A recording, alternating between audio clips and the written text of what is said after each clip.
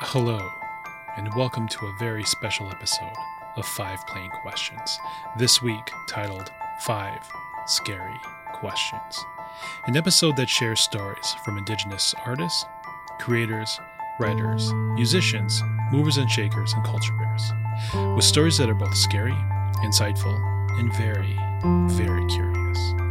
I'm Joe Williams, your host for this scary event. I'm director of CANA, the Native American programs at the Plains Art Museum.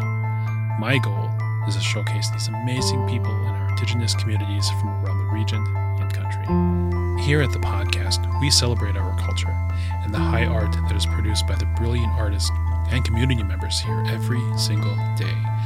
But I also recognize that within this traditional culture, there's a veil that lies between this world and what we call the other side, sometimes referred to as the afterlife.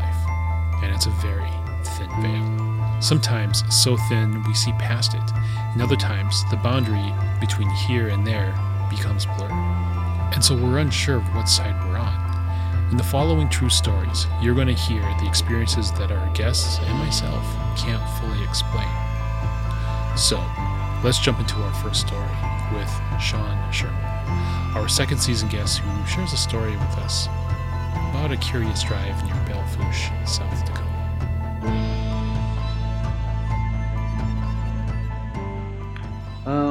I feel like if you come from an Indigenous community, I feel like everybody's a lot more open to things that people perceive as just the regular reality of where we are.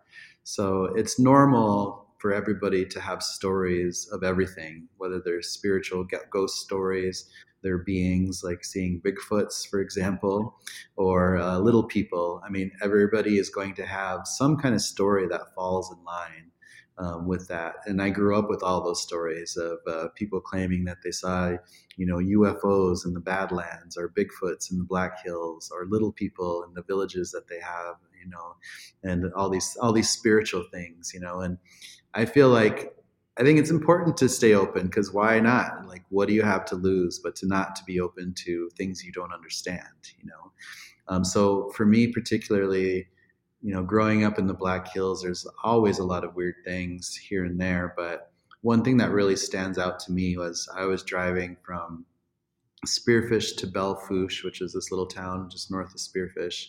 And it was kind of late at night, but not too late, but it was dark. And it was summertime, and I want to say it was, like 10 o'clock or something. I think I was driving to a girlfriend's house at that time. And I saw coming up on the road an animal on the side of the road, and I couldn't picture what it was because it looked weird. It looked like the silhouette looked like a greyhound almost, right? Because it was long and skinny, and it had kind of a hunched back a little bit, and it was looked hairless almost, and a long snout. So it wasn't a fox, it wasn't a coyote. So I thought it was a weird stray dog or something, right? And as I got closer, it was walking slowly across the road, and it was kind of looking at my car, so I was slowing down. And then it got up on its hind legs and looked straight at me, and then ran off the road on its back two legs. So I don't know what that was, but I saw it when I was sober. I saw it,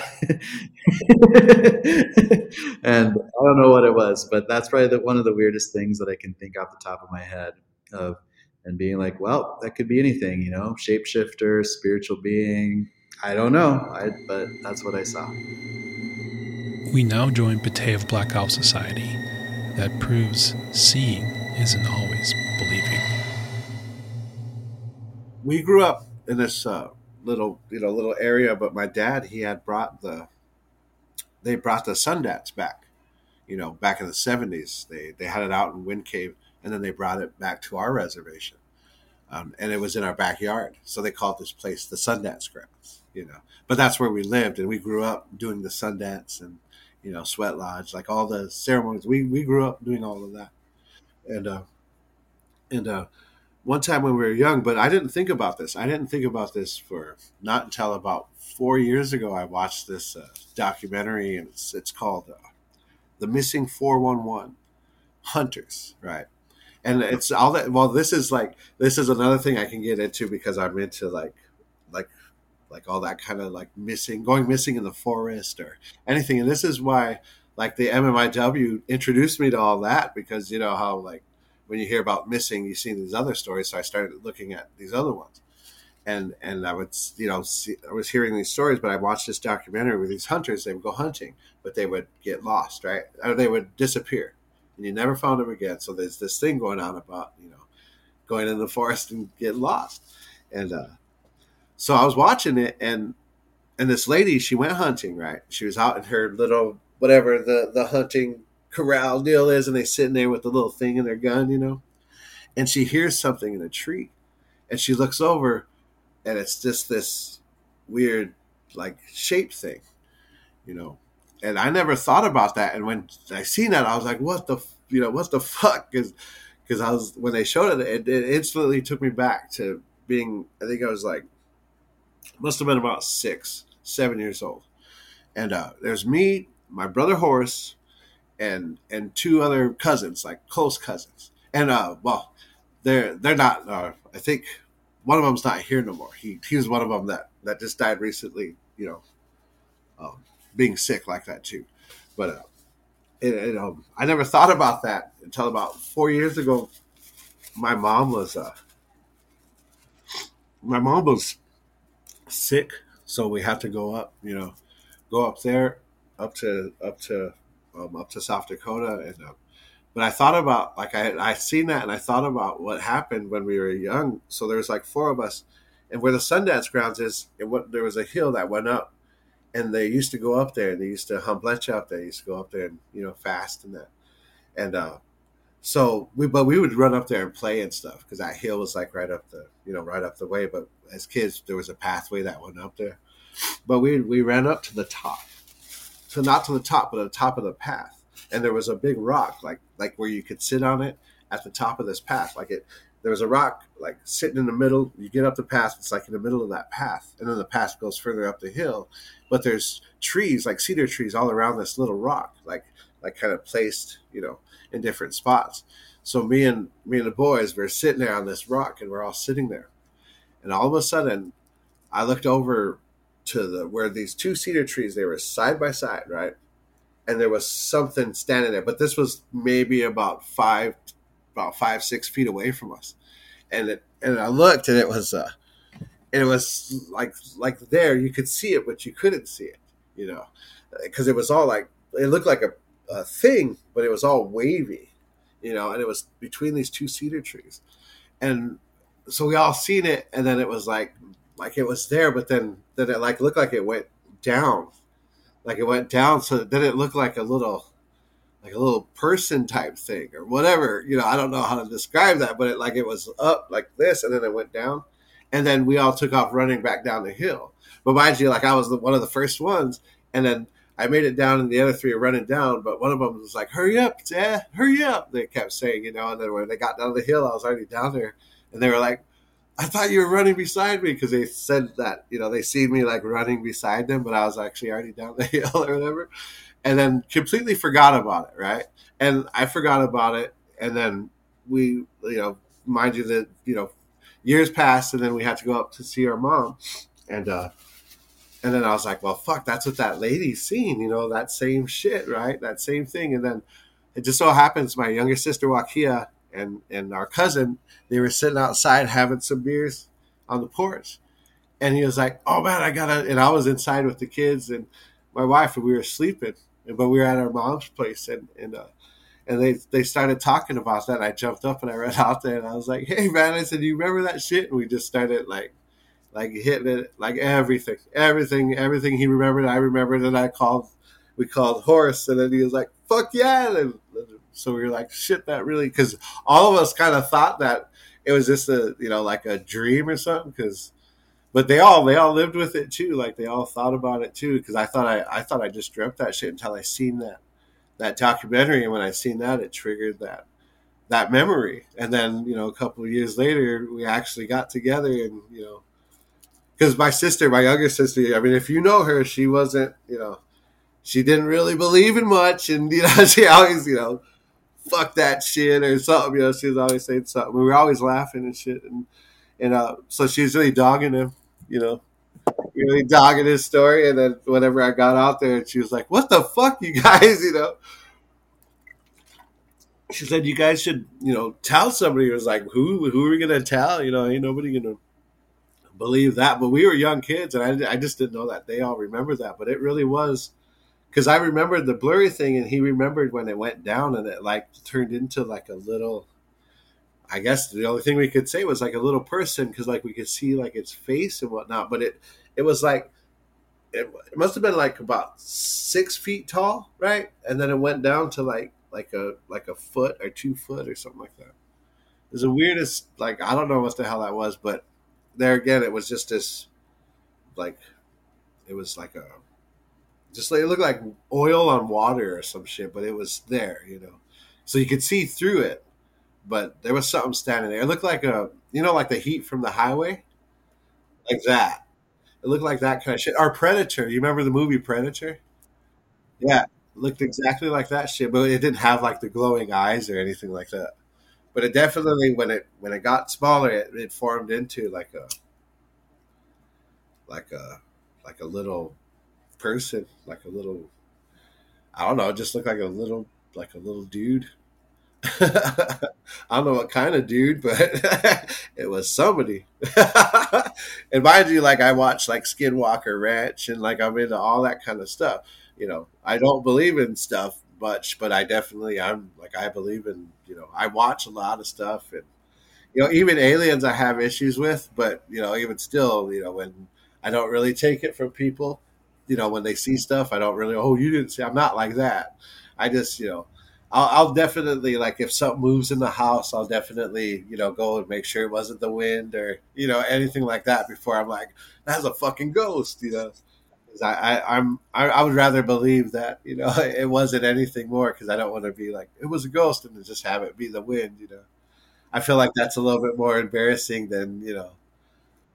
But where we lived, that place where we lived, it was pretty haunted. Like there's so many stories, about that area. Like even the whole area, that school. I think they just tore down the old boarding school down there on our res.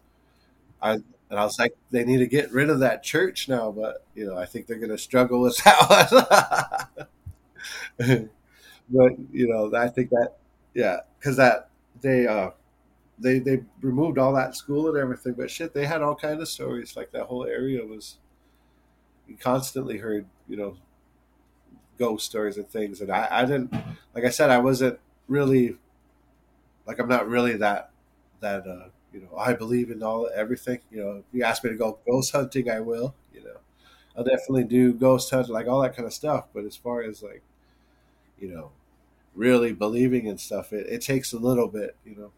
Takes a little bit for me, like that kind of thing. I didn't really believe even that story that I just told you, right? I didn't even believe that. I was thinking, shit, that was just in a dream I had until, my cousin said it. And then I was like, you were fucking there, everybody's there. And we all remembered it because it was just a day we were all playing, because back, in South Dakota, they have these plants. Remember, they have spears. You remember those things? You take them out of the thing and you fucking throw.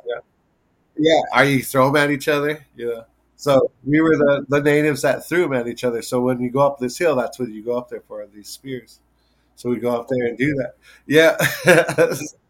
so, so we would go up there and do that, and that's why we were going up there. But that whole thing happened. And, none of us, like, even, come to think of it, like, even when we ran down the hill, it's almost like we forgot about it. Like nobody talked about it after that. Like it was like, oh my god, did you guys experience that? And then we all walked away.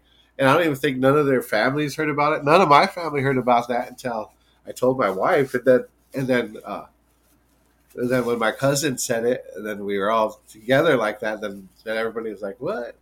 Because none of us like even thought about it. Whitney Fear reminds us not all hitchhikers make their destinations.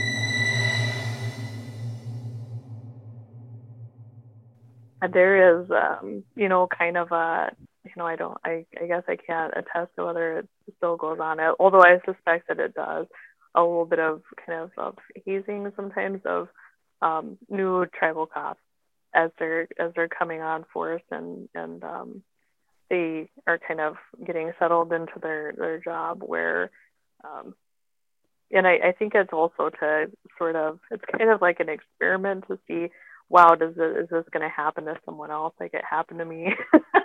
Because it's, kind of like, oh, it's so unbelievable that, something like that would happen. I think that people, when they have that stuff happen, they sort of want to be able to somehow recreate it or find out if it happens to other people. So how this goes is, or what's, said to have happened to many tribal police where I'm from is there's this area between Allen, South Dakota, and Kyle, South Dakota. It's pretty sparse and really rural. And in between there, right before you get to Kyle, South Dakota, is an area called Yellow Bear Canyon. And down in Yellow Bear, it like practically pitch black, like almost, you can probably hardly see your hand in front of your face if you're down there at, in the nighttime hours, especially if the moon isn't particularly bright or if it's overcast, then you'd probably be in trouble. So it's just kind of naturally a little bit of like an eerie area, kind of a creepy area. And, I think it's like this on a lot of reservations. Not a lot of people, this is improving, but it used to be that like hardly anybody had cars, so a lot of people walked in between those from one village to the next. And I can't remember exactly how many miles it is from Allen to Kyle, but it takes probably 20, 30 minutes to drive between approximately. And again, very rural. There's nothing out there. Hardly anybody lives in between. There's a few people that live around Yellow Bear Canyon in it, but not many. And so how this goes, because there's no Indian Health Services clinic or anything in Allen. The closest one is in Kyle, because Pine Ridge is, close to an hour from Allen. So when people have emergent needs, sometimes the tribal cops end up helping out a lot with that. But, also sometimes people will like walk there or hitchhike, try to hitchhike to Kyle, to the hospital there. There's the ER. And so how it goes is that there's said to be, and it's not unusual actually to once in a while see people hitchhiking between Allen and trying to get to Kyle or trying to get back from there. But it's said that there is sometimes a woman walking through Yellow Bear Canyon, and she has a baby, a younger infant with her. And of course the tribal cops, they see somebody walking alongside the road, they're always going to ask people if they need a ride, because they don't want people walking alongside the road. It's so dark down there for sure. It's hard for cars to see, and there's not much of a shoulder of the road through there either, because it's a canyon. So it's not much of a shoulder to walk on. And it's said that if the tribal police, if whenever they've asked this woman if she needs a ride, she doesn't really say anything, but she'll shake her head yes. And when by the time that they get to IHS or whatever, she's gone. She's no longer in the car. But sometimes there's like a little baby sock on the seat or in the back seat of their unit. So she was, they always put people in the back. That's for them, for safety. But yeah, it's pretty creepy. It said that she doesn't say anything the whole time or whatever, and they figure she's just quiet or shy or what have you. But there, and I don't know this. I've just heard everybody recollect it this way, that there was a woman that had a child with her walking to IHS. She was hit by a semi truck in like the 60s or 70s walking through there. So it said that's she's still trying to get to IHS. Vince Schilling reminds us, a glance up and to the left may bring us some peace.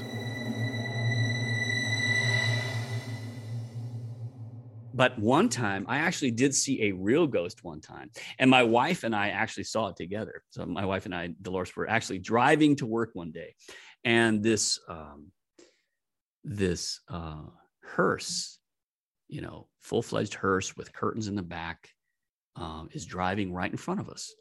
And I was like looking over, and suddenly I saw in the corner of the window a woman's face, and she looked like she was wearing a bonnet. And my wife looks at me, she goes, "Do you see that woman right there?" And I go, "Yes." And then she was gone. Literally, like you could see the curtain through her face. Like you could see through it. And I was just like, okay, that was real. And there was another time that I actually have heard this before, that heaven, or the other side, is not way up in the sky. It's up about 8 feet and to the left. As strange as that sounds, like the level is a little different. I've just heard that somewhere before, and I don't know where it came from. But, and there is absolutely little people everywhere. Now in Mohawk, it's Sago de Noyaks, and they hide my stuff all the time. And yes, I blame them for everything that gets lost. And hopefully, and they say that when you're young, that they will hide things and, play jokes on you when you're young. But when you're older, they'll help you. So I'm 54. So, I don't know when I'll get to that point. Well, they'll like help you find your glasses and things like that. But I had a fellow community member, a fellow Mohawk, tell me that her brother was on a camping trip, and he looked over at the fire, and right as he looked over, there was a little person maybe about 2 feet tall, warming his hands to the fire, and then he was gone. So you can catch it, and I see him out of the corner of my eye a lot. But my wife and I, this is what I'm talking about, where heaven is up about 8 feet in a really weird way. When my wife and I, we had a dog by the name of Paco, really sweet little dog, and he died sadly, but it's a wonderful dog. And my wife and I were like, "I really miss Paco." "Yeah, I do too. Yeah." And we're in the house by ourselves, and we hear "bark" really loud, and it sounded like he was about 8 feet in the air. But my wife looks at me, she's like, "What did we just?" And it was like, it was not like something that could be like, "Oh, maybe that kind of sounded a little bit like it." No, it was very definitively his bark. And, yeah. So he was just saying goodbye. "Love you, Mom, Dad," and I've seen a couple things here and there in my life that scared the bejesus out of me. And, and I believe in ghosts very, very much. I believe in all that stuff. I believe in spirits. I believe in all that stuff, I've felt energies and all that, spirits, and, you feel it. And it's real, folks. It's real. At least it is to me. Dakota reminds me of a comment my first sergeant said once when I saw some lights in the sky. "Keep your eyes on the horizon." Well, no, I actually had two kind of weird events. One time I was driving from Minneapolis to my parents' home in South Dakota, and I was out, in the middle of nowhere, as you know what South Dakota looks like, right?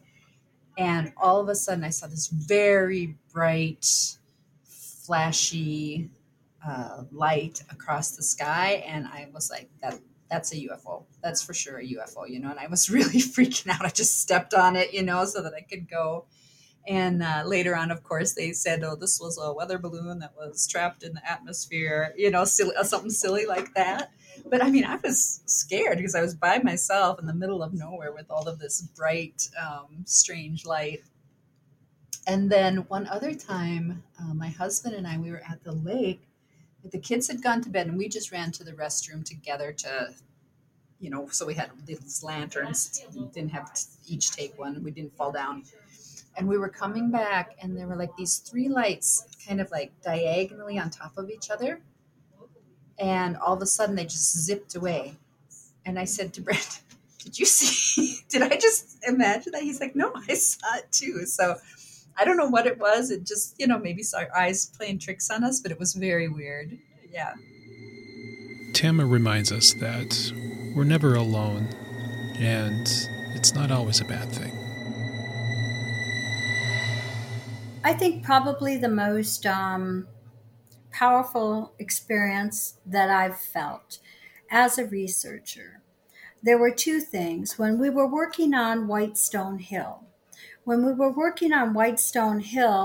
had gone out to the survey area where we believed a lot of the massacre had occurred. And it was really profound. I mean, we had individuals with us that prayed with us. We did the pipe ceremony before we went out. We had spiritual advisors, for when we came off of the field. And then we would meet in the evenings, and they would have their ceremonies and things like that. But I had laid down in the teepee, and as I laid down, I would say afterwards that I wasn't sure if I was sleeping. I'm not sure. But what I saw was a woman's face, and Native woman, and like from shoulders up, I saw this Native woman, and her hair was sort of tied on both sides. And then her face shifted into another woman's face, another woman's face, another woman's face, another woman's face. And it was just a lot of women's faces. And so later on, I had asked some of the people with us, and what I told them about that, and they had said that others were experiencing things of that sort too, and that the women there, I found out later in the research that where it said in the journals, like, women and children paid in blood for the sins of the fathers, our bloody work commenced through the night. The women had packed the dogs in attempting to flee that night, and the efforts that they made that allowed for some to escape was really important. And so, having that happen really showed me that the ancestors are with us, when we work on these things, and to be very understanding of those things. So that was my first experience with that. And I had gone to National Archives and Records, and I began to look at documents from the 1800s. And I found myself actually touching or holding letters that had communication on them about us during probably the most pivotal, terrible time for Sisseton Wahpeton Dakota in the 1860s. And some of the letters were really, really hard. They were hard to read and hard to absorb. And in one instance, there was even a letter that talked about smallpox blankets that were sent to St. Paul when we were, the Dakota were held there in Fort Snelling. And, it was really intense. And it is something that I know that, I know I've experienced this before, I know that it's hard. I know that I'm going to cry. I know that but, still, when it happens, I don't think I'm ever prepared for that. Anyway, when I left the building, I had that feeling again where I could see a Native person, and I saw a face that shifted into another person's face and another person's face. And it wound up being, a real strong, and I happened to be standing on the sidewalk getting into a cab. So I knew I wasn't sleeping, but yet this was happening. And, it's probably the biggest lesson of my life about the spiritual aspect that's involved in doing our research. And I know that to be true. There are times where I think, the ancestors and others that watch over us are either helping or they're present, when we're working on these things. Tessa reminds us that sometimes they may see us. I was traveling. It was actually when I was at Nike and Seven, and I was traveling. We were going to do some consumer insights at Hopi, and I think maybe Tuba City. I can't remember. But so I was staying in it was out at Gila River. They have the Wild Horse Pass Resort. I'm not sure if you stayed there. It's gorgeous, by the way.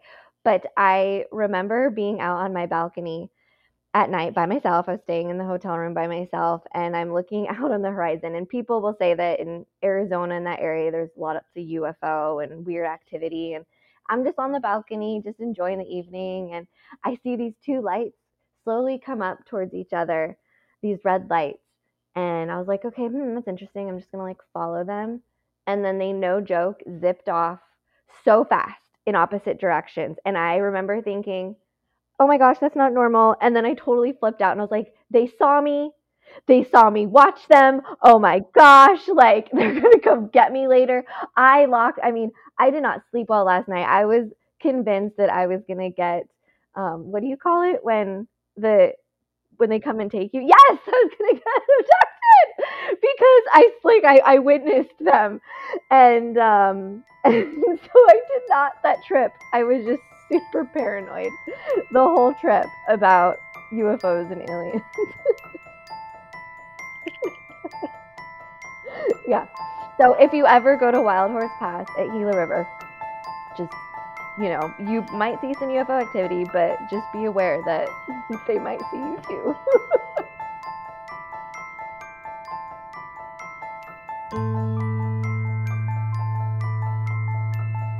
And that does it for this very special episode of 5 Scary Questions. I want to thank our guest for sharing these astonishingly true stories. So next time you're on the road, be very aware of hitchhikers and keep your eyes on the horizon. More importantly, I want to thank you for joining us and spending your time listening to what I feel is a very scary story and true stories from our community. So join us next week as we share more scary stories. Yes, that's right. There are 3 episodes this year. So this is part 1. Next week is part 2. I'm Joe Williams. You can find me on Canada. That's CANAA, Creativity Among Native American Artists on Facebook or on the plainsart.org website. You can also find us on Instagram and Twitter at 5 Plain Questions. There and at our website, you can see our programming, past videos, and these podcasts. If you have a scary story that you want to share with me, email me at plainsart.org or message me on social media. I would love to hear from you. Well, that's it. Take care, and we will be seeing you next week.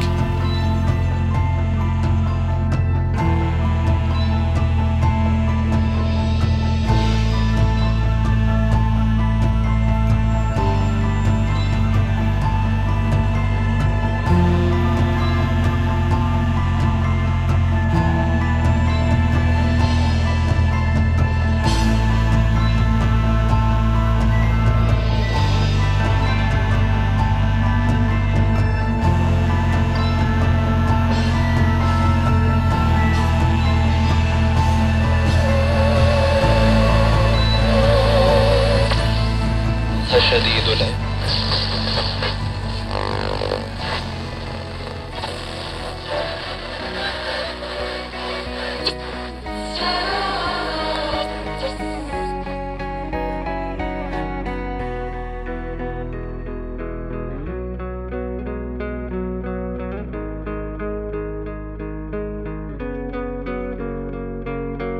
This has been an 11 Warrior Arts production.